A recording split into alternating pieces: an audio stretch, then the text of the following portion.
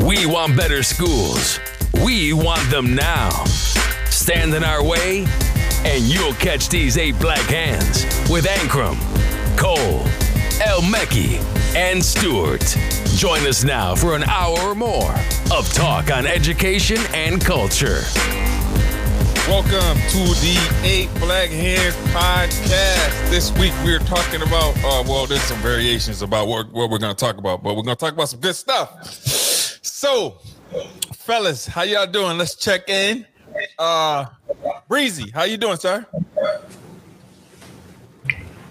He's talking to you, Chris, but you were muted right now. I mean, you look like you said, I felt what you were saying, though. You said some real stuff. Huh? He knows who I'm talking to. There you go. He now he's muted, but unmute it's all good. Charles, how you doing?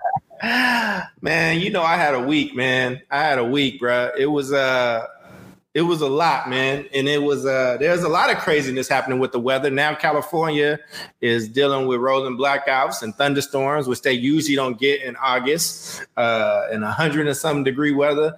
All I'm saying is I don't know what religion people are, but me and my Bible are good friends, and I talk to Jesus all the time, but we just have longer talks these days.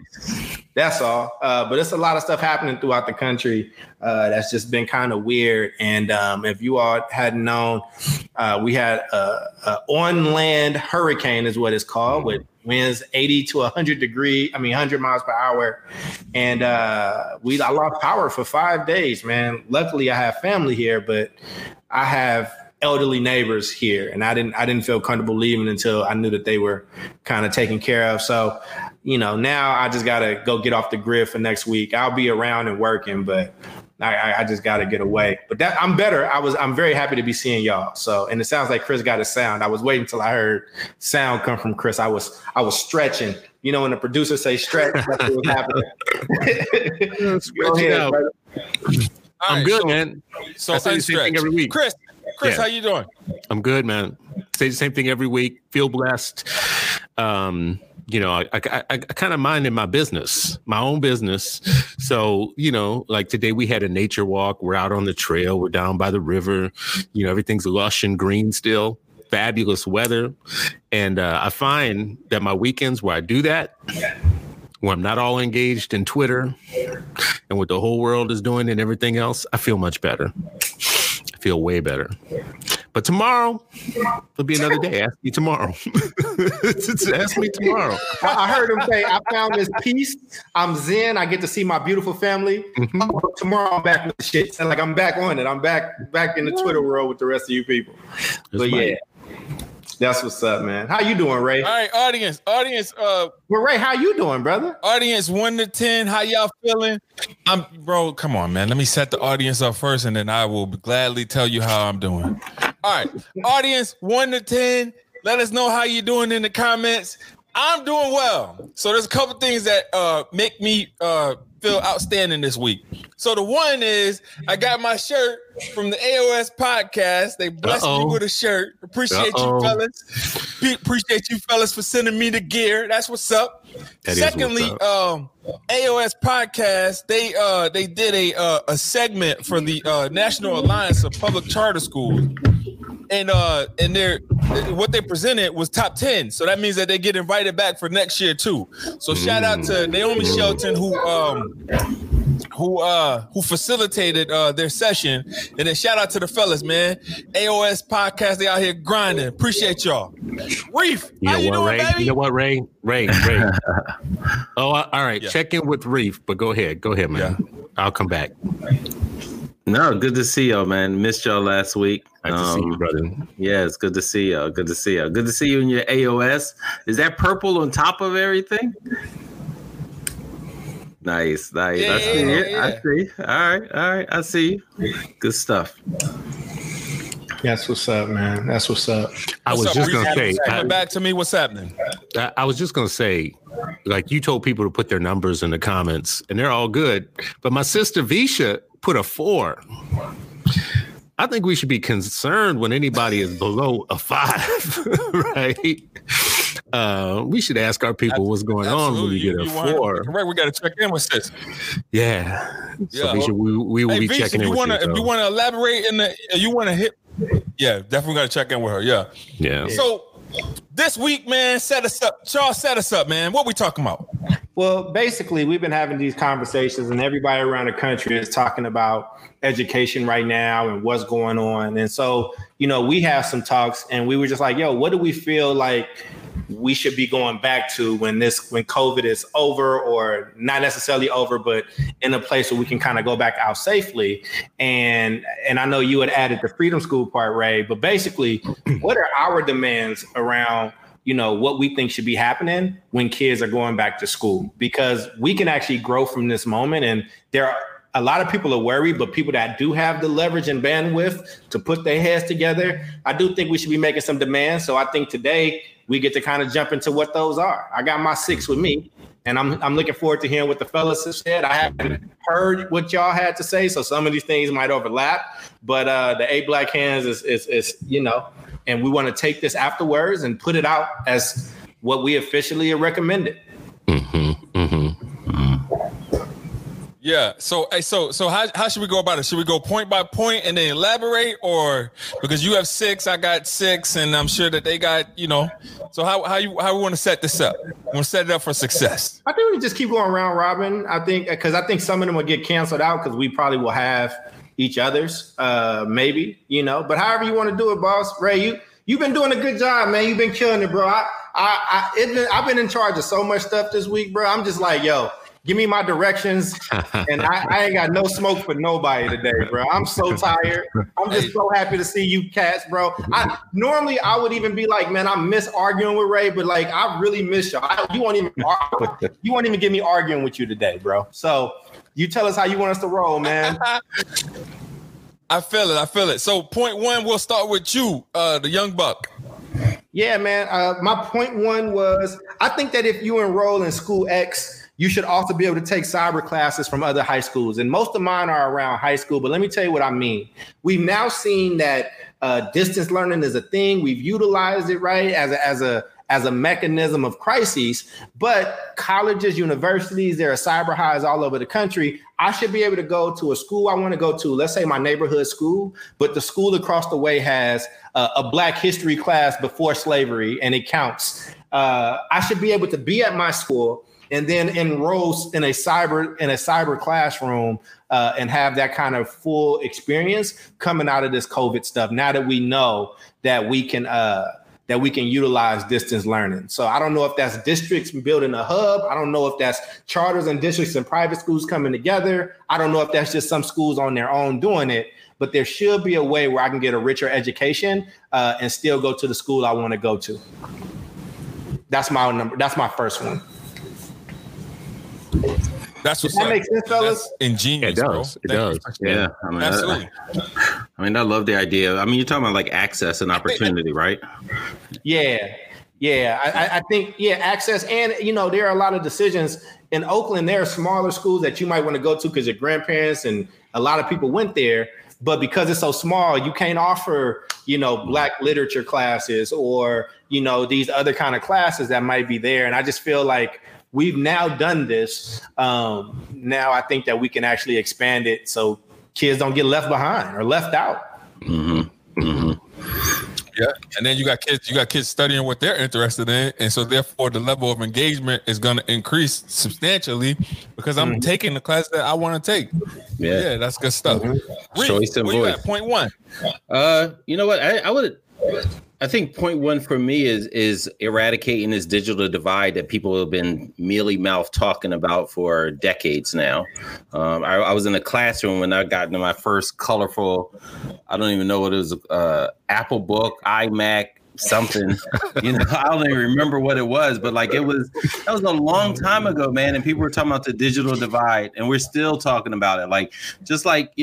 water, electricity, broadband internet access is just should be just a regular thing, so that people can tap into this, the space that Dr. Cole just described. But I think like this should be like just a non-negotiable that every family, every child has access, just as if they were, one of the wealthiest kids on the planet. And this is the wealthiest country, so it really makes no sense that we're even having this conversation over and over again. Mm-hmm. Not the wealthiest country. Well, when I say wealthiest, I mean they have access to the highest. Yeah, I mean, listen, we know Africa is the wealthiest continent, but they get they're pillaged and raped, right? And all that wealth goes somewhere. A lot of it comes here. Mm-hmm. Yeah. Definitely does. Breezy, what's your point one? See, Breezy. See Breezy in the house. So my first one is fund the family. So I think we need to revisit the way that we look at per pupil revenue and consider it an educational subsidy directly to families, instead of funding buildings and funding schools and programs and middlemen. I think we should fund the family, and families should have full control over their per pupil revenue to make their buying decisions about what they're going to do, how they're going to piece together an education for their kids. That's what's up. I like it. That's what's up. What about you, Ray? So for me, man, I want the my first point is going to be a curriculum that is that's factual history. Nothing gets left out because it's ugly. So like right now, what happens is you got history books that are basically factored in Texas history and California history. And because those are big market for textbooks, it kind of gives what Texans want you to know or what California wants you to know as well. But it leaves out blatant history of Black folks and all of the great things that African Americans have done along the way. And I think that when we focus on the truth, regardless of whoever it hurts, regardless of whoever it impacts, I think that's going to make for a better and more sound education for our students. So that's my point one. That's what's up, man. Mm-hmm. I like that. Mm-hmm. I like that. My point two is before I go to my next point, does anybody want to touch on what Ray said? I thought that was a really good piece, and that's actually my number 6. I'll cross it out.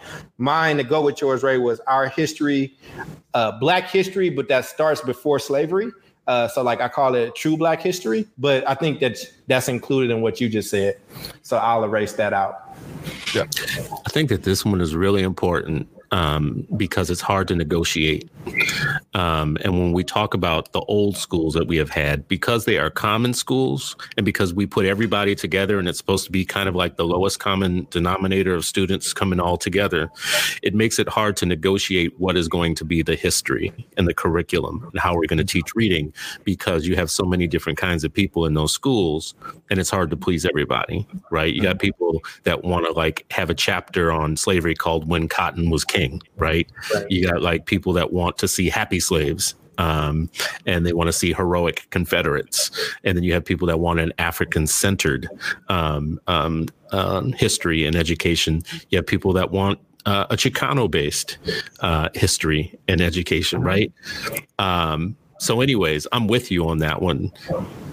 I think part of it has to be figuring out how people get what they want, like by family, if you want that Confederate stuff, God bless you. Let me put you in a place where you can have it. Right. No, I get that. I totally get that. Before I go on, Reef, what about you? You have any thoughts? I thought Ray had a really good one, so I just wanted to. Yeah, I mean, I think just, we just continue to recognize that whiteness is the default, and and that's really, they're writing the textbooks, they're creating the policies, they're buying it, they're choosing what to buy, all of that kind of stuff, right? And so I love the idea of the students being centered, their history, and then when we just look at what voices are not there, let's start from there. Whatever textbook you use, ask what voices are not there, whose experiences are not, centered, and then that's a great starting point to figuring it all out. That's what's up, man. That's what's up. Good one. That was a good one, Ray. That got a response from everybody.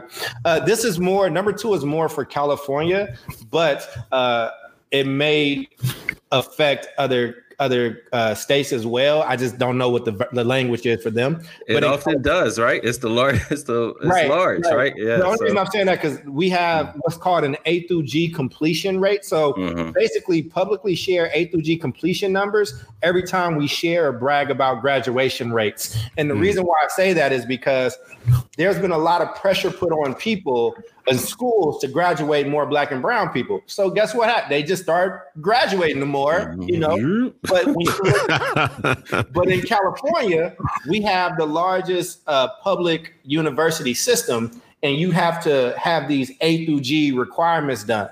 So we'll brag about that stuff, and a kid will have a 3.1 GPA, but won't even be eligible to finish the application to go to the largest university system. And y'all might not know this, but in California, if you have a 3.0 and you qualify A through G, you are promised a spot in the CSU system. Like you're promised a seat.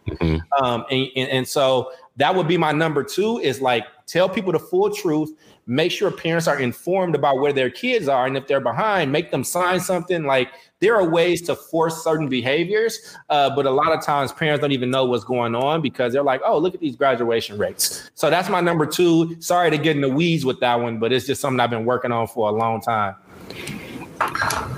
Yeah, I don't think that's in the weeds. That's what we should be doing, highlighting our work. Yeah, I think this idea of grade inflation. Baby. Point 2.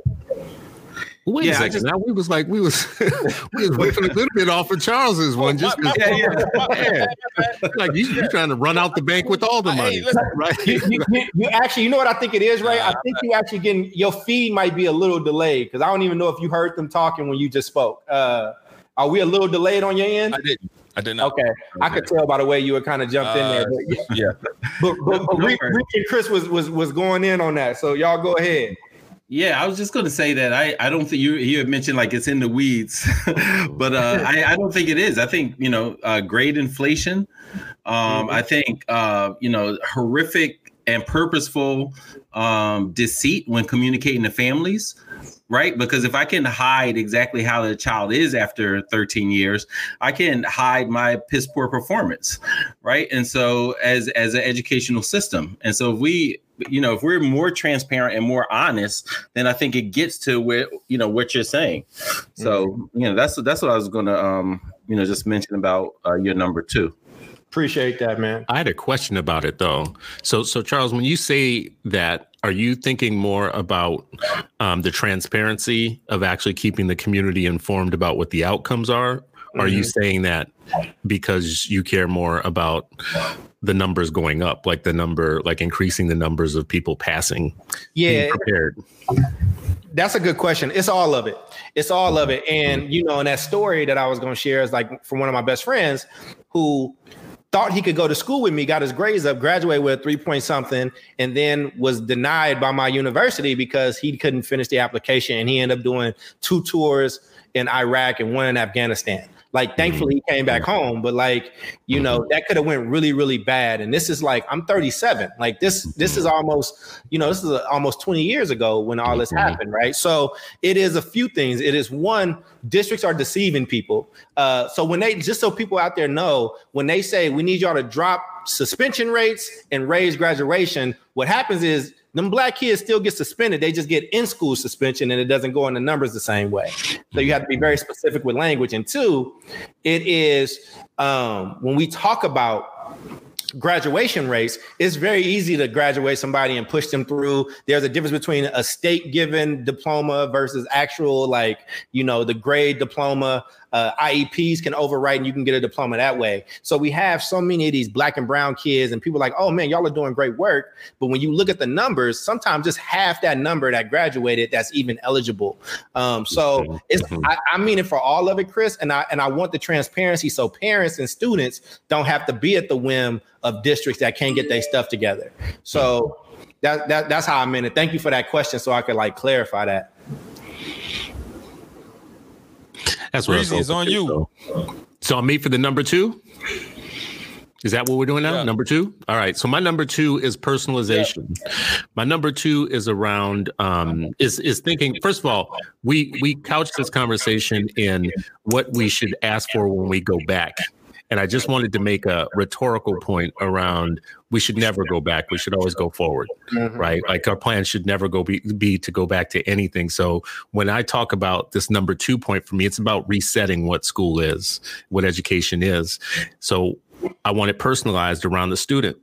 I want us to get back to remembering that the student is at the center of everything. It's the only reason that we have this discussion, that schools exist, that people get paid in schools, is because there is a child, and that child has an intellectual development need. They need to develop intellectually for a period of time, and the state is funding that. So we get lost in everything else around the staffing, the teachers, the principals, the curriculum, the pensions, the legacy debt, the buildings, all of the stuff. And eventually that starts taking over. So now we have an opportunity, since they gave us our kids back, since the government said, here's your kids back, you got to do something with them. We have the opportunity to reset all of it and demand that every child has an IEP, and not the IEP the way that we have been thinking about IEPs in the past, but a way of thinking about them now where every child's education is personalized to them, and they're not getting some, I don't know what to call it, but the lowest common denominator type of teaching. When you put a bunch of kids together, you don't think of them as individuals, and you bureaucratize, unionize, standardize, industrialize all of the work. Eventually you start losing focus that it's the kid. So I think IEP for every kid. I do want to put a markup for Summit Learning is one of the things that got me thinking this first. I visited a school in DC. In Seattle, that Summit, and the program that they use with the kids allows the kids to move forward or lag behind however they see fit to reach their own goals that they have preset, that the parent, the teacher, and the student are all aware of, and you can see it. I had a student pull up all of her stuff for me, and I can see how on track she is for her college goals in a snapshot. And it was all determined by her mom, her dad, and the teacher. So that's my number 2, personalization. I love that, man. I super love that. I've always been on that hype. And the other reason I think I agree with you, Chris, is because IEP supersede the law. So what that means is you can actually have requirements and recommendations that fit for your child that can override what the school or what the district has going on. I've always felt that every Black kid should have an IEP. It should be destigmatized, and it allows us to actually hone in on what that child needs, as opposed to trying to make everybody, nothing is ever going to work for everybody. It's just not. It's not, and that's how our systems have to be. That's how government has to be, because they have to serve everyone. It's a C. I call it a C mindset. So I agree with you, man. I would be super down for that. And Black people, you can advocate for your kid to have an IEP now.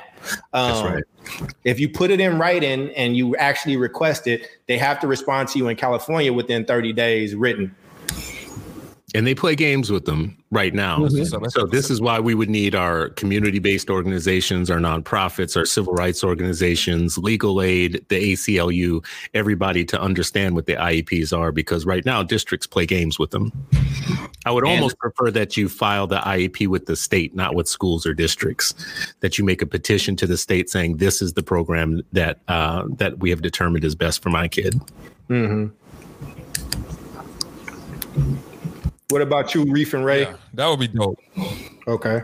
I think that's a dope concept. It's similar in New York. You have a time limit once that thing is filed in order for you to get back to parents. But it allows parents to kind of take the lead. And so I'm all with it, man. That's a good suggestion.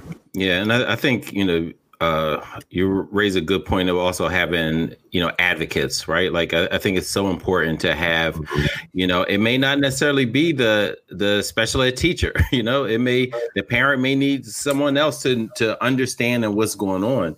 Because sometimes you get an IEP in some of these schools and districts. It's almost like that game I used to play as a kid, Chutes and Ladders. Your kid is doing actually okay. Then they get that IEP and they're like, oh, all right, you down the chute and you in that room in that basement, you off to the side, you getting watered down everything.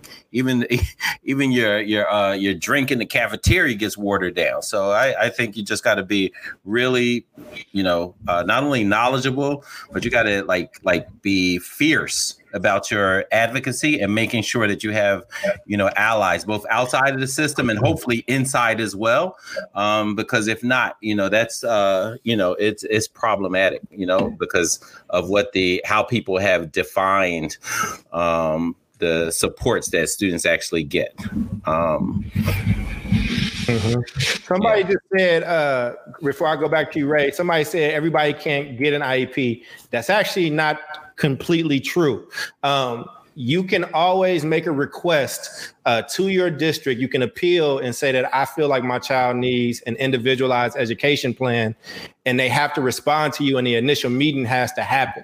And if you can make a good enough case, you actually can get your kid on an individualized education plan. And just for parents to know, and this is true in California, I don't know if it's true other places, but you can have anybody and as many people as you want in that meeting. That means you can have your lawyer, your advocate, your social worker, your preacher, anybody that you want in that meeting, and you don't have to sign whatever they come up with, or you can sign to say, we're going to actually pick up this conversation. It's a legal document that you enter in with that. So I just wanted to put that out there, and thank you for your comment, Ms. Brown. You might be I don't know what state you're in, but it might be there might be a different name for it. David Hardy just talked about a 504 plan. I know that we can get into the weeds of it, but the point is that we should be forcing these districts. We should be forcing these districts to bend to the will of you and your child. And I think that they will. Sometimes they just count on you not knowing the language. So, and I just want to say this, like when we talk about IEPs in the way that I'm proposing them, we have to rethink what an IEP is. Absolutely. Right. Like we can't do it the way, we can't do it the way it is now. Yeah. Right. So we need to rethink what that could be and make it more robust and make it more universal for everybody, and definitely not replicate the process that we have right now. Yeah. I mean, when you said it, I was thinking of like, how families and your pastor, your imam, like your cousin that, like people coming together and saying like, this is what this is their strengths. This is how we're going to build around it. This is how we're going to make sure. And then you're bringing that to the school and saying, hey, this is what we are saying our child needs. Can you do this or not? Like you have to do this and pushing and challenging, for that. Your number 2, Chris, was close to my number 3. With this idea of virtual learning, you're not going to number. You're not. Oh, sorry, my bad. Go ahead. Don't go to your number 3. You can't go to the TFA portion. Go to my number 2. No, the TFA portion of the discussion. I wasn't saying I'm skipping. I'm saying like his number 2 is mine. Like I want to. He's saying he's erasing his number 3. He's like saying what it is. Yeah. That's all I'm saying. I'm not saying I'm going to number 3. Ray, keep us honest, Ray. Keep us honest, bro. That's right. I gotta keep y'all honest, man.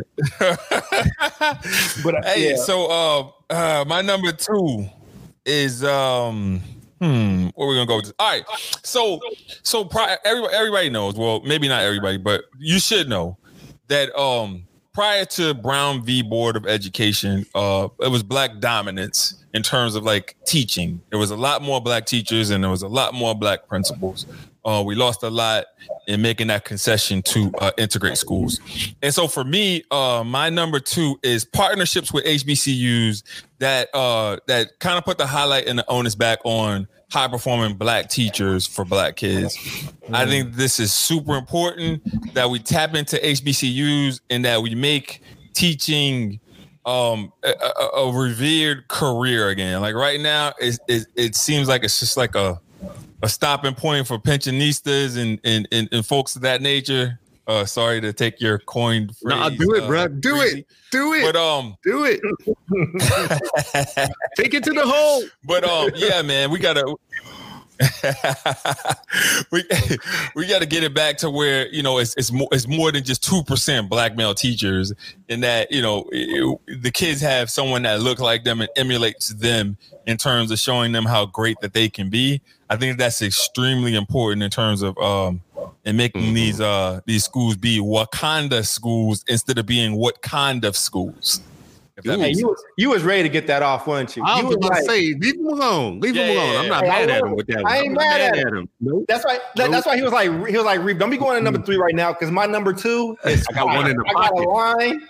I got one in the pocket. Wait till I hit him with this Wakanda line. It's coming, son. I practice in the mirror, everything. He like, damn, I miss you. I miss you boys. I swear to God, I do. I'm so happy he got that off. Ray, look at that smile on Ray's face. He wanted to get that off all day. He did it. I know. We need to walk with Ray tomorrow and talk about that. I will say, Ray, what I like about this one, not just what I like about it, but what I want to bring up is on our book club over the weekend, the 8 Black Hands book club for folks that are our Patreon members, by the way. Anyways, we were talking about black males in education. And one of the things that came up as a point that keeps coming up, I keep bringing it up, is as you guys try and recruit people into the field, you have to be honest with black males about the situation that they're coming into, a highly feminized, very white thing that almost industry or profession that gives you additional unique challenges. I don't know how to say it, but there's a little bit extra for you as a black male coming into this. If you're going to be in black advocacy in education, or if you're going to be a black principal or anything that disrupts the status quo, someone's going to need to be honest with you that it's not just all hunky dory coming into a new profession and, oh, we need to raise the numbers of you coming here. There's going to be some political, racial things that I think black men are going to feel some kind of way about once they get into the profession, once they're there, especially if they become a principal and they think that they have the adequate power that goes along with being a building leader or being a principal. And then they figure out that a handful of white teachers, white females, can do the I don't feel safe around you thing, or could do the, you talk too loud thing, or any of those type of things. And they're so common. We know that those things are so common and that they come up, but it's funny that a lot of people don't discover it until they discover it, until they're there. No one prepared them for the fact that, this isn't going to be all hunky dory. That's what's up. People quit. Yeah, I mean, you're talking about this, the invisible tax, right? That is applied on black people, black men in particular. You teach, 100 kids, but everybody's sending you another child to mentor because they listen to you, and so instead of, the principal giving you and paying you to develop the other teachers, they just allow people to just send you. You're like, I don't even teach that kid. Yeah, I know, but you're black. He's black. Have at it, right? And so, that's racism. And that's just a small example of how it permeates throughout schools, right? Is this invisible tax? Like, you are a black man, black person in this building, and it's they make it even harder for you. So yeah, that's real. I mean, I think in the teacher college ain't going to tell you that. So we got to be sure we're telling you that. I should look for the link to the story in Seattle.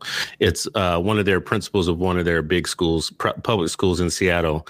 And he's talking about what it's like to be a black principal in a predominantly white district with predominantly white students. And he talks about when he first got to the building, he met with the white parents. He was doing his due diligence, like to meet people and all that. He met with white parents, and they literally told him, a handful of white moms told him, that you don't really run this school, right? That we'll be here after you're gone and, whatever. So just as long as you play the game the way that we want you to play it, you're good. And I think for him, that was a thing about like, whoa, damn, I never like knew that it went down like this. But that is exactly how it goes down. And they're right. They might have that building. So. But yeah, and it depends on the mindset, right? Like my first meeting at the last school that I retired from, my first meeting is like, hey, this is your school. Tell me what it is that's important. What should, I be aware of, all those kind of things. But they weren't saying that to me, with this racist bent of Negro, you don't really know anything just because of the color of your skin, right? And so, like, I think that piece is also important. Yeah, man, that's a lot. So I think we got out of sequence, with Reef being long-winded, and I don't know if he was reflecting or if he was going over on one of his numbers or whatever. I'm just glad to see you, Reef. I'm just glad you're here. I don't have like numbers. I didn't see. I'm keeping track, Ray. I got you. I'm keeping track. We got 2 from everybody but Reef. So I mean, no. Yeah, 2 from everybody but Reef. So Reef on the second one. Yeah, so I mean, my number 2, and again, everybody got different lists, different, order. Mine was similar to Chris's number 2. I'm just switching them around, but just this idea, like how we approach education, that we should be really thinking of in this space, in chaos, right? If people were told like in chaos, Black people should try to advance anyway. In this chaos, how do we advance our educational demands, educational, platform? How do we change the ecosystem? And one of them for me is like this virtual learning. One, let's get it right. This time around in the spring, we were caught off guard, except for who? Homeschooling parents, they were like, hey, we're okay. Folks who already had one-on-ones, folks who are already in this privileged space. I spoke to several, families and principals, and they were like, yeah, we didn't really skip a large beat. We were okay, right? Like, so what are the things that they have? They have the technology, they have the professional development, they have the understanding to think differently out of everybody sit in a row and learn. And so I think this whole idea of reimagining what it looks like, families may want to tap into Kaya Henderson's new organization, Reconstruction, right? And get that added support as Black families. If you look at reconstruction.us, you'll see like, hey, they're going to be offering supplemental, courses and knowledge and understanding and access to tutors. That's one example of how we can kind of reimagine things. Like we don't have to rely on the decrepit building and constricted mindset that may be down the street from you. That's what's up, man. Kaya has a new org. Hey, Kaya, hit me up. I'm out here. Hey, Charles, up to you, baby. Number 3. Yeah, hey, before I answer number 3, I got to make sure I do the thing that y'all want me to make sure I do. People, if you want to support the 8 Black Hands, aside from joining Patreon, which you should, and we will give out that website, which is patreon.com/ABH. What we need you to do is share this. Please take a moment right now and share this and share it with a comment so it catches the attention of the community. We don't pay for much advertising. We don't have a lot of other people working for us. So we want to get these resources to as many people as possible. And what we discussed was being a resource for you all to kind of even help forward these thoughts. But we can't do that without you. So once you share, please drop in the comments that you shared it. And that would be really, really helpful for us. Number 3. Number 3 kind of builds on what I've already said, because this is like a skill that educators should have. It's like building on top of their points so it all stays relevant. But life skill courses. And what we mean by that is that really teach our community and people based on their needs of what they need to know. So what I've heard from students is they want to learn about money management. They want to learn about investments. They want to learn about savings. They want to learn about credit. They want to learn about entrepreneurial skills and how to make, how to kind of make a way for themselves. It has to become an integral part of like urban curriculum. And the reason why we're saying that is because every time I've talked to thousands of students, and I'm sure all the hands can also attest to this, they have always said there are not many topics that actually hold my attention or that compare to my real life. And we have to change that. Like, education and curriculum should not be cookie cutter, one size fits all. You have a different body of students and different communities throughout the country, and it should actually replicate what people have going on and what they need. So that's my number 3, is to actually add in some real life skills that will make sure our kids don't graduate just to live in squalor. I love really it. like that one also, too. in addition to that, an addendum would be intro to common sense, because we focus so much on book sense to where a lot of these kids don't really have common sense, man. Hey, listen, I see it every day. I see it personally. We don't want them to have common sense. Yeah, we need to. We don't want them to have common sense, because common sense, like the herd is stupid. Actually, good sense is uncommon. Good sense is really uncommon. Honestly, we want our kids to have uncommon sense, because good sense is really uncommon. Like, especially look around you right now. Look at the political debate that we're having right now. Common sense is dumb right now. Anyways, but I'm with you. I know what you mean. I get it. I mean, and I think, like I said, it's on you. Go ahead. You're good. We're going to number 2. I was putting them on. Yeah, number 3. Chris, 3. Oh, number 3. So my number 3 kind of relates to something that Charles had said in the beginning around, well, I don't know how he said it, but I'm calling it unschools. We got to be thinking about school differently now. So the idea that school is a building with seats and desks and rows and what we have known it to be before, that worked for the time that we had it before. But in the interest of not going back, but going forward, and this opportunity that we have to reset and rethink, we could have schools without walls. We can have the city as a classroom. We can have schools that are not based on seat time, that are based on something other than bells and seat time and discrete categories of learning and grades and all of that. So I'm thinking about unschooling right now, not homeschooling or deschooling or even kind of the hybrids that we're talking about right now. But let's strip it all the way down and start back up again from the beginning and build it up again based upon, look at your city around you. Sharif, you're in Philadelphia, Chicago, you're Charles, you're in Chicago and Oakland. I'm near the Twin Cities. Who knows where Ray is? Like out in anyways, we're world-class cities. And in these world-class cities, we have world-class libraries and art museums and learning opportunities. In our states, we have agrarian opportunities to learn about agriculture.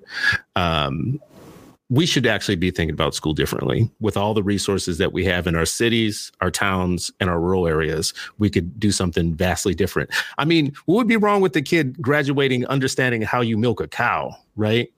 How you calculate mortgage interest, right? With the great piece of... Funny, Chris? When I went to school in Kentucky, I learned how to milk a cow. I learned how to make butter and line dance. They made sure that they kept their cultural stuff intact. I like it. They had little black kids on a dairy farm. We were churning. We were doing a bunch of stuff. We learned how to ride horses, and we went to Civil War sites when I was in the 3rd grade. That was how I got lessons. There's a school in Detroit that was like that for years. And I actually met a woman who was my Lyft driver in Detroit who went to the school. It was on a farm. And they were taking black kids out of Detroit and sending them to this farm. Turns out it was for pregnant moms, teens who were still in school. And my Lyft driver, who was telling me about this school, was working on her master's degrees and graduated with her daughter, who she was having when she was back in that school back in the day. Wow. At the same time. They both graduated at the same time. She put me in touch with the principal there. But they both graduated. And not only was it for her, it was for her child. So her child had world-class childcare from day one because that was part of the program. Like we take care of the kids. She said that they made goat cheese way back before goat cheese was cool. Before it was cool, right? So anyways, that's my number 3. That's what's up, man. That's I think I heard you tell that Lyft story before, man. And every time you tell it, it's even more powerful because of just that family harmony, man. I love that. It's good stuff. I'll never forget it. Yeah, that's what's up. Yeah. So that we got your number 3. Who's next, Ray? I'm next. All right. So shout out to Brandon Weish, man, because he was one of the only patrons that hit me back to let me know what he thought about, what a perfect school should have. And this was actually on one of my lists on my list as well. It's wraparound services for students and families and partnerships throughout the community. And so by creating these wraparound services, meaning that if a family is having mental health issues in the family, then they can also reach out to the school, because there's a school psychologist that will also help members of the family as well. And so by doing it that way, you're cutting down on the trauma that kids are experiencing at home. So when they come to school, they have a free thinking mind to learn. So being able to address mental health, not just for the students, but having wraparound services for the families as well, I think that would be dope. And that would also be ideal in terms of creating these Wakanda schools. So that's my thought 3. That's what's up, man. That's what's up. And then that just leaves Reef.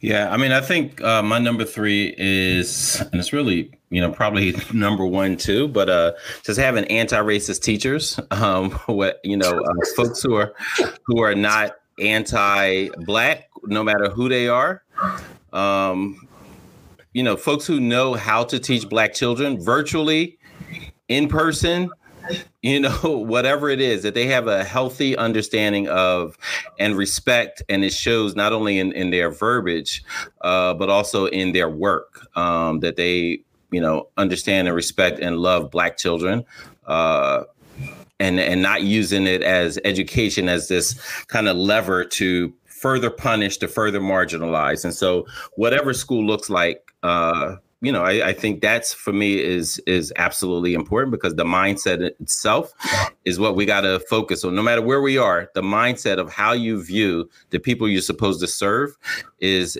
going to be revealed in how you teach, what you say. So for me, that's that's paramount. That's what's up, man. All right. Hey, Reef, why you always going off on these people? Every point that you made tonight has been about some other hue of people and how they treat Black kids. I said Black. Listen, I said Black people too. There's plenty of anti-Blackness in our communities as well. People have been taught by their oppressors, and they got A's, A+. We got folks like, come to the front of the class, because you know what, you are my Negro, and you're gonna help me. You're gonna help me oppress these people. They like, yep, we sure is. Yep, so. I got a PhD. I can help. Oh my God, here we go. All right, Charles, clean this up, Charles. Clean this up. I got you, Dr. brother. Cole, clean this up. I'm with you. Hybrid school models that utilize both in-person relationships with our ever-expanding technological capabilities. Now, think about this. Think about if you are a single mom and you got kids and you working. Like, what if you actually could alter your kid's school schedule similar to that of like at a university or other things that we see that allows you to be more involved with your kids' schooling, make sure that they're building good relationships and able to take some classes online that they may not need to be in there with. So I know I kind of mentioned this, but this is a little bit different, where it's a full adopted hybrid school model that actually works and can kind of help out families. So for instance, for some families, it's tough for them to get their kid to school at 8 o'clock or 7 o'clock in the morning. And there are some places that are trying to start school later and go to a later time because they are just in a working community, and parents shouldn't have to make a decision between putting food on the table and being supportive of their kids' education. So again, we are in a technological moment, and schools still look the same as they did 100 years ago, and that's a problem. Hey, Charles, somebody's trying to get you to share where you got your grill from. I'm about to just type Paul Wall. Well, you know what, man? In Oakland, bro, you can throw a rock and hit a grill spot. So it depends on where you live. You tell me where you live, bro, and we'll talk offline. And I got you. But how do people feel about that hybrid model, right? Because some people might be like, that shit is stupid. So, but I think there's a way to do it. So I wanted to make sure I opened it up to y'all. Well, who's gonna say it's stupid? The union. So I'm telling you. When you said people, you didn't say the union. I'm gonna tell you, like, we tried to expand the school day. Let me tell you, Chris. I'm gonna just in 20 seconds. The parents, those teachers at that school, and students were all on board of expanding school days and adding Saturday school. And the union shut that thing down behind doors. And what the superintendent was offering was for any of those teachers that saw bonuses and rises in their students, like in their comprehension, whether it was grading or other factors, not just testing, they were going to get a bonus. And the union said, nope. So there will be some people that have an issue with my hybrid school model.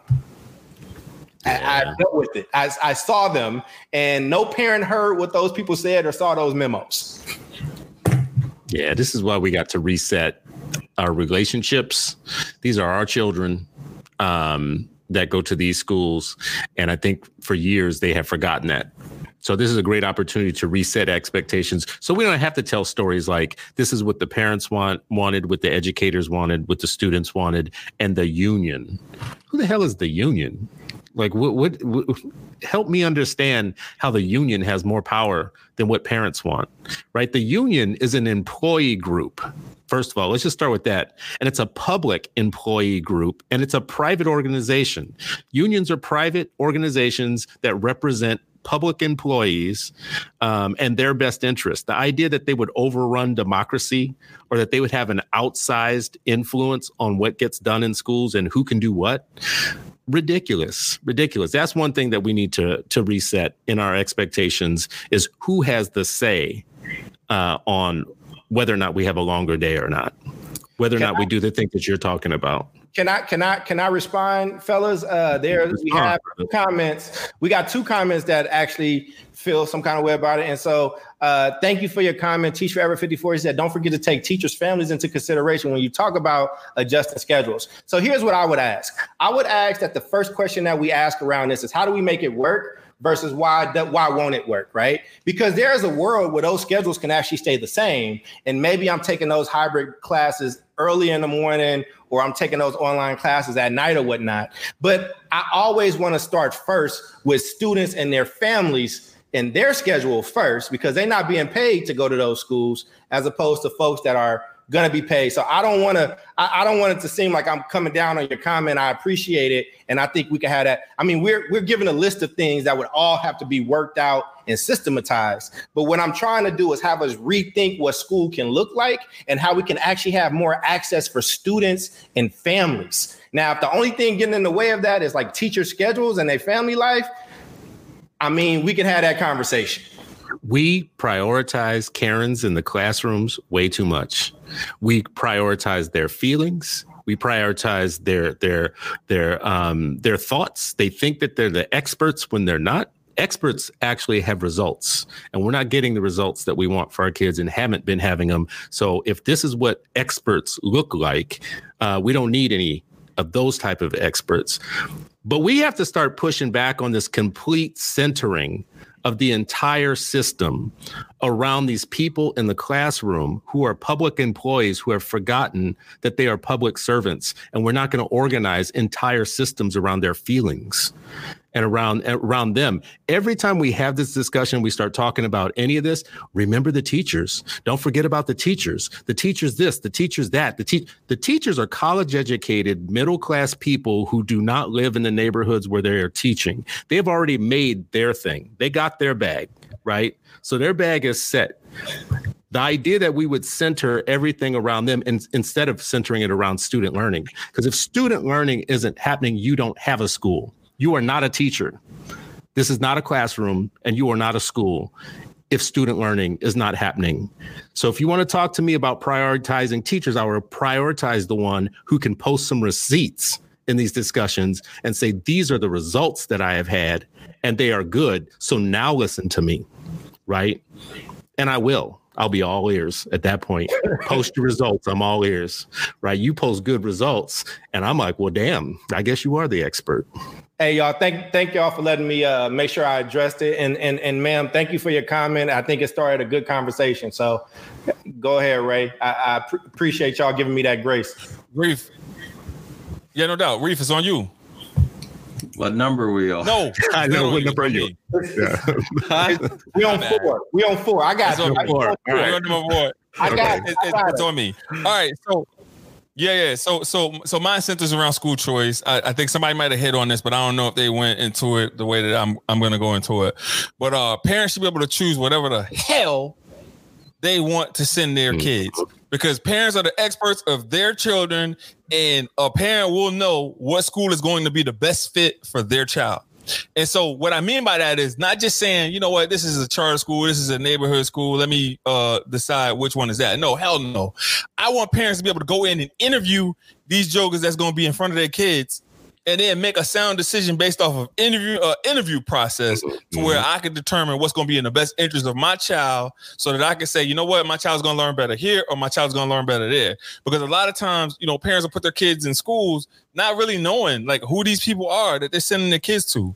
And so, you know, you guys say it all the time on Freedom Fridays, you sending your kids to the enemy. Well, damn that. Let's stop sending our kids to the enemies by knowing who these people are prior to even sending our kids to them. Thank you. Thank you. I love this point. I love this point. Well, riff on it then, brother. Go ahead. I mean, y'all know what I think about this. Like, I think I think you're absolutely right, Ray. I don't think we demand this right enough. I don't think that we demand the right to determine, to be the presidents of our kids' education, the deciders, the sole deciders, the determinants of our child. We act like we're passive to the systems themselves. And I think your point is absolutely right. Parents should be in power when it comes to education. And by being in power, that means nobody is giving you that power. You have it. It's a human right. And if people don't, if they want to agree with you, they have to negotiate with you. They can't just tell you what's going to be up. This is your assigned school. Ghettoizing your kids, redlining your kids into circumstances that everybody else has run from. That'll never work. That'll never be good. So I'm with you 100%. I love this point. Yeah, that was a good point, Ray. Reeve, did you want to go in on Ray's point, or? Yeah, I mean, I love it. I mean, the more involved parents are, and again, it's not that they're not involved. I think schools purposefully, you know, push them aside. They're like either it's extremely unwelcoming as soon as you get to the front steps, let alone to the front desk, or you know, once you get in, it's like this, you know, verbal and nonverbal language of drop them off and get out, you know, and you know, and I just can't imagine, like, as a parent, you know, and then they'll say, "Oh, parents, we need your support." Like, you didn't give them respect. You know, they're only sending them their child there so they don't go to jail, right? Like, so they don't get fined. Like, and if they could, they would opt out, right? In the same way, as you said, like thousands of other families that are opting out when they have the privilege to do so. And so I think, you know, folks really need to, and whether it's virtual or not, people need to really rethink. And it starts way back in teacher college. How are people being trained and developed to support, you know, families, to understand what it means to actually be of service to someone? You know what people are going to say, Sharif? What's that? And Ray, to both of y'all, you know what people are going to say to you about this point? The most reflexive, knee-jerk point when you make this point, these type of suggestions and proposals is, what about the parents that aren't smart enough to do it? What about the ones that don't know how to make good choices? What about the ones that aren't informed? What about the ones that don't know what a good school looks like? What about the weakest of the weak, the poorest of the poor, the ones that are so stupid they don't know how to open a can of mayonnaise? Like, they don't even know that mayonnaise don't come in a can. You know what I'm saying? That is like like maybe 5 years or so ago, Ed Post did a poll. And one of the things that we found in the poll in polling parents was they had lots of different ideas about school choice and everything else. But when it came down to blame, parents blamed other parents for the problems in the schools. The parent blame game and the infantilizing of parents, or the looking down on them as not capable, is so robust. It's like it's just it's settled science. People really go to that right away.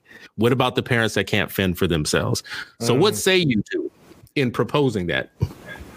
Yeah, I mean, one, I think, we always have to resist this whole class issue. I think a lot of times it comes out, in that way, whether it's parents, whether it's educators, whoever it is. I think secondly, like people, I just, even the parents that I've met that were struggling, they still loved their kid and they wanted their kid to do better than they had.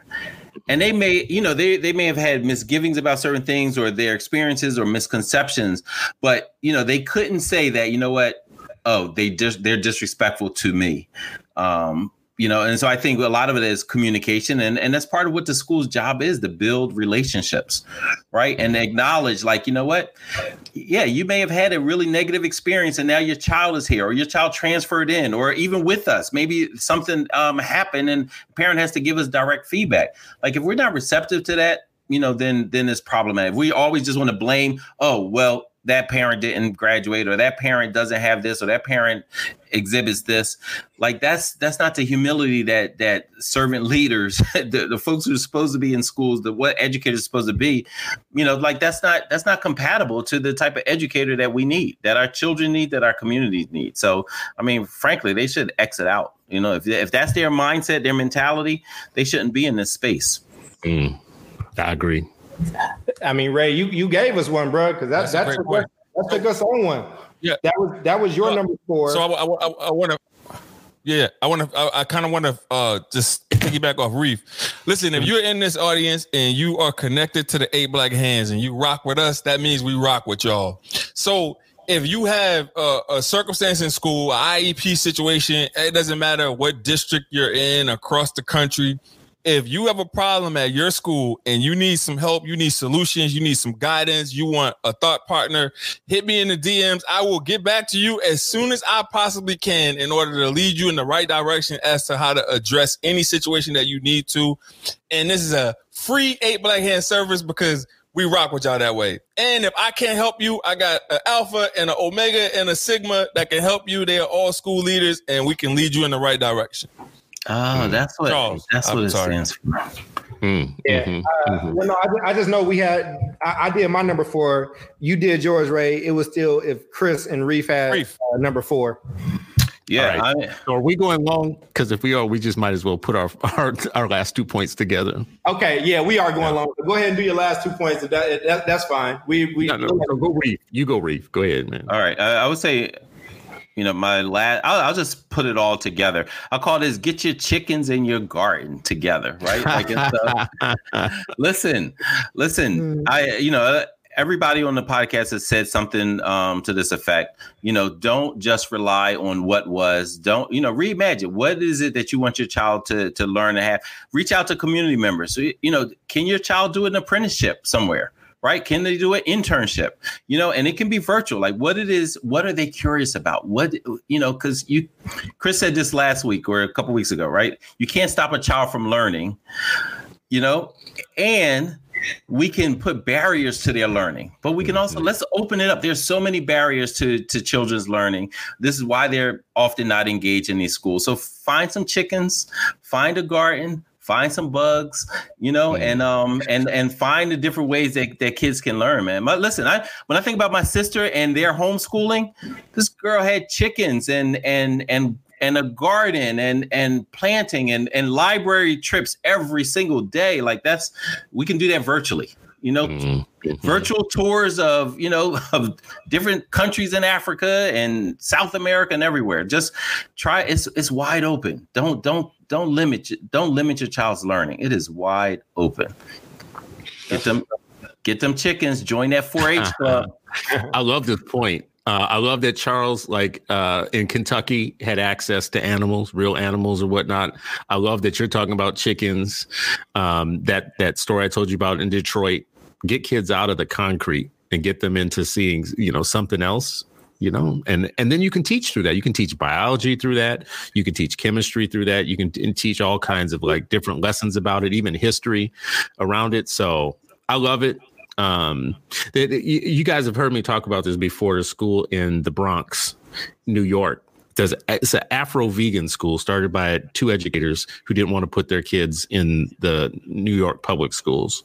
So they started like a co-op. And it was like the kids eat what they grow. and they have their hands in dirt every day.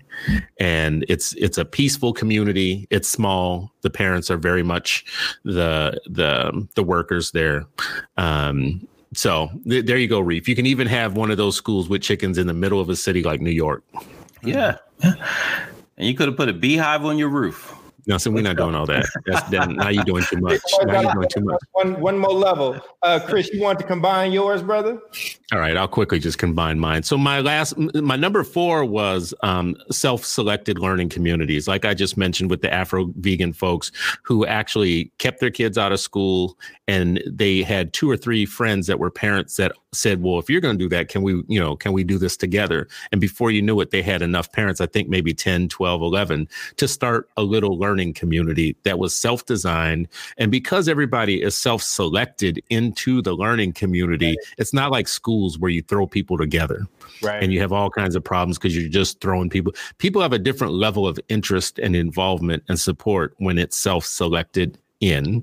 So the opposite of the desegregation model where you bust up schools and then you throw people together and you expect magic to happen, and it doesn't because nobody's invested in it. Parents can't get to the new school where you're sending their kids on the bus miles away and all that. Self-selected learning communities to me is getting away from the school model. It's to stop talking about school and conflating that with education. Everything should be about learning. Where are you going to put your child to learn? Anyways, the last point too, on top of that, was we have to have an expanded view of what constitutes a teacher. So the idea that the teacher is what we get now, that we actually induct teachers from the bottom of the collegiate cognitive pool, and then we license them and embalm them with lifetime union benefits, but we exile other people who might want to be in the field and be teachers by trying to tell them they should go back and do all the school again and all of that. When we have people in our communities we have community-based experts that could and should be teaching our kids every day because they know something about something and they're revered in their fields. They're very good at what they do, and they can be taught to teach kids. So we need to expand the view of what constitutes a teacher. Mm-hmm. And just so listen up, man. You dropped that jewel, man. We can't just sign off. We're going to go to 120. So if anybody needs to sign off from here, hey, do what you got to do. We understand. We respect it. We love you. But we're going to 120, man. We're giving these fans what they want. It's what? Damn, you see the number just climb. Charles, go ahead, man. Jump back in. Man. Well, here's my 5. Here's my 5th. And I'm not making any fans for myself with the last 2. But here's a revolutionary thought. A system where students can evaluate their teachers in a meaningful way. And what I mean is actual student feedback in a scientific way that's triangulated with how you're performing, what your boss has to say, your coach or whatever. But students should actually be a part of your just your process. And it's a large enough pool that if somebody's just picking on you or whatever the case is, it'll kind of get weeded out. And use common sense. I'm not talking about kindergartners and preschoolers. I'm talking about, let's use some, because as Chris said, that common sense ain't so common. So I feel like I have to say it.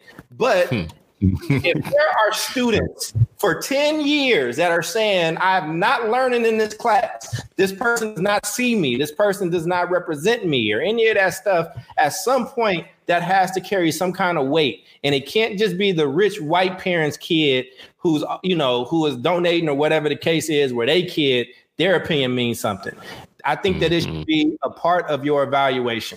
And we do this in universities. You can go on any university, any professor, look them up. It's like a Facebook of professors, and people are honest about their experiences. I think that that's something that should be there, and I won't even look at the comments.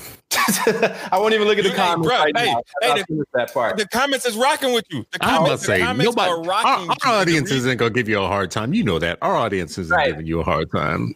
Right. But how do you feel about that, though? The reason why they rocking with you. Go ahead, Ray.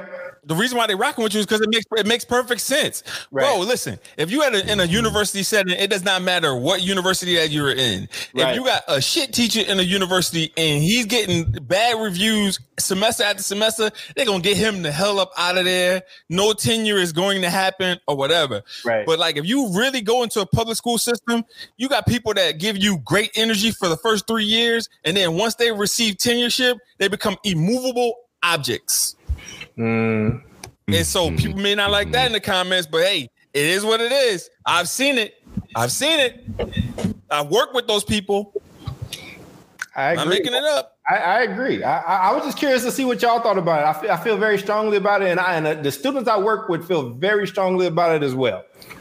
I like that you use the word in a meaningful way, the words in a meaningful way, though. Mm-hmm. Students should be able to evaluate their teachers in a meaningful way. Absolutely. I don't know what that way is right now. I don't know what the instruments that would be used for that. So I agree with you. I think the pushback and the fight that you would get from people in buildings and people who do this work is that they've tried variations of this and it turned into things like popularity contests or, revenge for bad grades or, other things. So I love that you put highlighted the in a meaningful way part, because there needs to be some sort of model. Like somebody needs to figure out how you do it. Yeah, I mean, I would just say, that was part of our teacher evaluation is student surveys, and we weren't alone. A lot of schools around the country would use it, and to challenge folks who would say, the kid had a bad day. You have 100 kids. They ain't all have a bad day. They not all creating this conspiracy like, oh, let's do this. And, the comments. And for us, it wasn't like, and as a leadership team, we didn't use it like, oh, see what the students said. What we would try to do is look, what is the common thread? Mm-hmm. If a high percentage of students say like, you know what, you talk real slick to them, and your sarcasm is getting in the way of you building relationships, then you need to hear it. Part of the being this educators being receptive and modeling, hey, here's the feedback. Our best teachers, they would go and they would look at the comments and the score, and they would tell their class, hey, y'all, I got this feedback. This is what I'm going to be working on the next couple months, and I want you to tell me how I'm doing. That's what our best educators would do. That's what our best teachers would do. And that's what I would want for any child, to be heard. Because the one thing that children want, they want to be heard and they want their voice to be valued. Absolutely. We can model that as educators if we want. And just to your point, Chris, it's a triangulation, right? So again, like Sharif said, it's 100 kids. So there's going to be outliers, and we can get rid of that, right? There's also going to be a triangulation with your performance. There's also going to be triangulation from your principal or your vice principal, whoever is evaluating you. And if you have a coach, like it's not just one thing that goes into the pot, right? Exactly. Like it's a scientific process. But like Reef said, if 90 out of 100 students is like, yo, homie is whack, right? Like that should actually matter for something. Mm-hmm. And so that's kind of what I meant. And I appreciate you highlighting the meaningful way piece, because we're not being flippant. We're not saying we're going to go off that one student and what that one student said, but it's a whole bunch of data that goes into that, and how the end user receives your product should actually matter. I mean, this is where you were expecting some pushback. This is where I think you should, and Sharif, two of y'all can tell me whether I'm off base on this, but in my experience, teachers really do not like evaluation and don't believe that it is ever done well, except for when it's done by their peers, like their peer assistance review, which is basically just a trick to make it so that no teacher ever gets fired, but goes through some long process that looks like they're being handled. But they don't like evaluation. Just honestly, they don't think that principals are smart enough to do it. They don't think that districts know what they're talking about. They don't think outside experts know what they're talking about. Yeah, man. They certainly don't think that parents and students know what they're talking about. Want me to tell people a dirty little secret, Chris, about how this kind of goes? Let me tell you one dirty little secret. And you probably know this as a board member. Sharif and Ray probably know this as administration as well.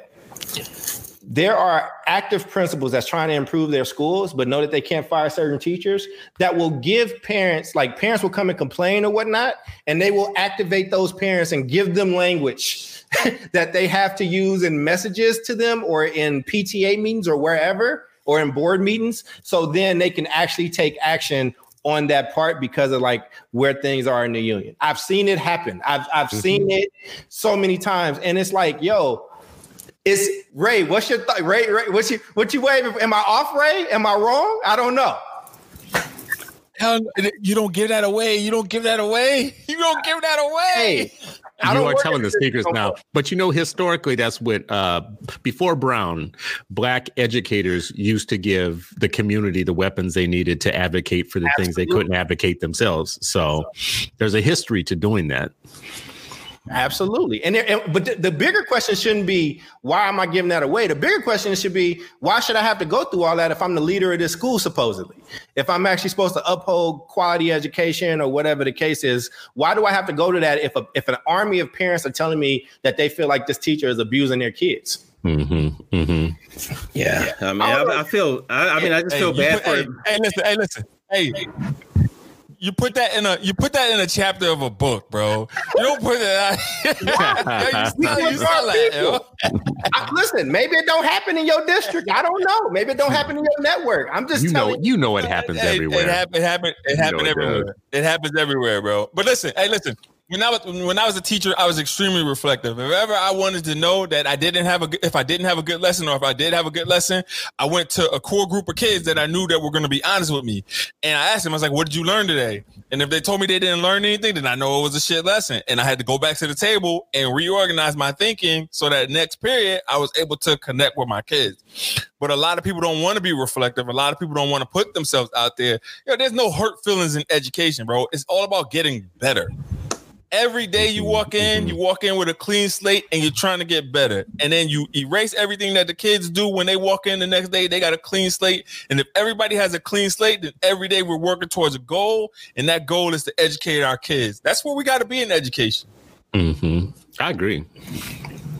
Damn, I once asked a teacher to see her resume and credentials and she resigned. God damn. What? That is crazy. What's that? That's crazy. Nicole just said that. David Castillo said unions are about power for their members, nothing about children. Show us something different. And there was another person that I think will become an instant fan of Chris and Rashad. Rashad, no one wants to talk about these unions. Oh, we got some people that want to talk about unions. Chris will talk about unions. And can you actually just pump Rashad's thing real quick, Chris? Because I'm gonna have Rashad has a Sunday school y'all should attend. He does a lesson every Sunday and he goes deep. He goes hard. He goes deep. He's gonna be on my show, my morning show on Tuesday morning. So please watch it. He gonna definitely talk about unions. He doesn't care. It's funny that we have to talk about it like this, like there's something scary about just telling the truth about unions. But what I have found in my time in education advocacy is people are afraid. People know the real. They have dealt with the unions, the teachers' unions. They have negotiated with them. They know what goes on behind closed door, and they refuse to tell the public the truth.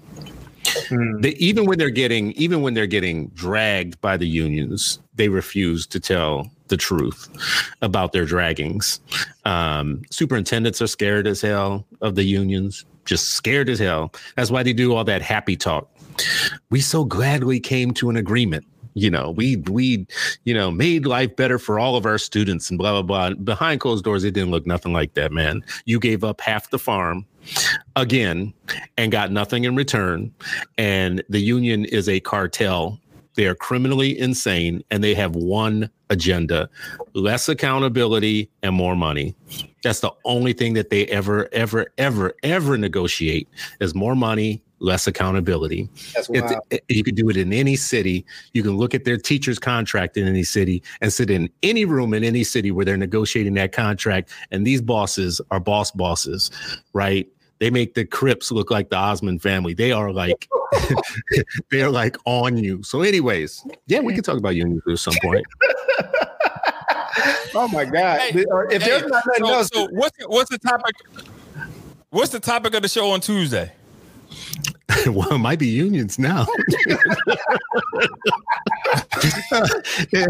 It was going to be about how these progressive cities, these cities that are super liberal, like the one that Rashad is in, Minneapolis and St. Paul, have some of the worst outcomes and some of the most racism in their schools, even though they're super liberal cities. But hell, y'all might have to have us talking about unions now because Rashad goes hard on that one. Sure the hell does, man. I was like, oh my God. This dude said he makes the Crips look like the Osmond family, bro. Like, Ray, take us out, bro. He said we done. Yeah, I am not saying anything else after that. It's done. Hey, listen. So wrap us up. Final thoughts. We'll start with you, Breezy. Another good discussion, fellas. I like this one because this was actually generative of ideas and things that we should be thinking about in this moment that we're in right now, where we have the opportunity to start demanding some things and resetting conversations, exerting our power. Exerting the fact, reminding people who we are in the lives of our children. We are the deciders. We're the presidents of their education. We're the closest thing to God that they have in their lives. God gave us one mission, and it was to ruthlessly fight for their interests every day and not give a damn about whoever wants to step in our way for helping our kids, be that a union, be that the crying Karens in the classroom, be that whatever power there is that stands against you making the choices that you know are best for your kids. You need to make it your mission, your life mission. You're going to fight it. And that's going to be your identity as a parent. You're going to fight ruthlessly. So real quick, fund the family. We need personalization. We need to stop thinking about schools and start thinking about unschools. We need self-selected learning communities where people opt in with their kids to the right fit for their children. And we need an expanded view of what constitutes a teacher. Those were my points today. That's what's up, Breezy. All right, Reef, heading right to you, big dog. Yeah, man. I also, enjoyed the show tonight. I would just say, I've heard from the spring all the way to now, a lot of educators, wringing their hands about they don't know how to do this, they don't know how to do that, or the district didn't train them. And I just want to say, our team trained some college students to teach phonics this summer to first, second, and third graders from all around the country, from California all the way to Massachusetts. And I just want to shout them out. In about 13 hours of phonics instruction, 90% of the scholars, these first, second, and third graders, improved 2 levels up on word reading assessment, on their positive racial identity, all of this. And this is from college students, man. But I hear adults talking about well, I don't know if I can, and what about this? And I don't want to be online, and I don't want to do all of this stuff. Center the students, even in the crisis, and advance. Stop making excuses, right? Hold your principles, your leadership accountable, but most importantly, hold yourself accountable for the outcomes that our children deserve. That's what's up. All right, Charles, Doctor, sir. Man, I'm just so happy to see y'all, man. Y'all look great. I'm glad we got this 1080p popping in full HD. I will say this, man, and Chris kind of went there too, and I'll kind of go there as well. Listen, man, the church is the people, it's not the building. And that's the same with education. The education is ours, not a faulty system, right? What we're trying to build here with 8 Black Hands is, of course, it's 4 Black dudes that care about Black kids and believe Black kids can learn, but it's also about giving power back to you, our listeners, our parents, our community, right? And so we generated these ideas, and we want more of your ideas, and we want to help get these to people because people are afraid, they are scared, and they shouldn't have to be when we're talking about educating your child. Mom shouldn't be worried about going to jail. Dad shouldn't be worried about being erased in these conversations, and you shouldn't have to worry about being yelled down at a board meeting by union reps. This is about education and about your kids, and we're going to keep bringing it and keep doing what we need to do. I'm just grateful to be part of this group. We're grateful to have you, bro. And so,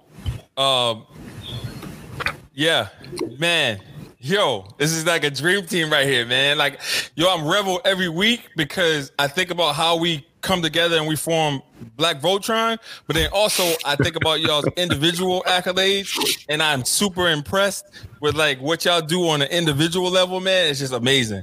And so for me, closing it out, man, I just feel like school choice is paramount. Parents should be able to select whatever schools that they want their kids to go to. And one of the things that I didn't talk about, and I don't think that we talked about as well, is that, man, I want us to have world-class facilities in which we perform these teaching duties and these education duties. I think that's extremely important. And then also using those communities using those facilities after hours for our community to come in and do the things that they need to do, like welcoming and opening it up and making school like a home for people, because, you know, some people don't have that, you know, and that's why they gravitate towards gangs and fraternities. Anyway, you guys have been listening to another episode of the 8 Black Hands. He finally admitted it. He finally admitted it. Power to y'all, man. Tune in next week. Peace. Peace. We love y'all. You have been listening to the 8 Black Hands podcast with Ankrum, Cole, El Mekki, and Stewart. If you liked what you heard, follow us on Twitter. Our handle is at 8BlackHands1. Thank you for listening.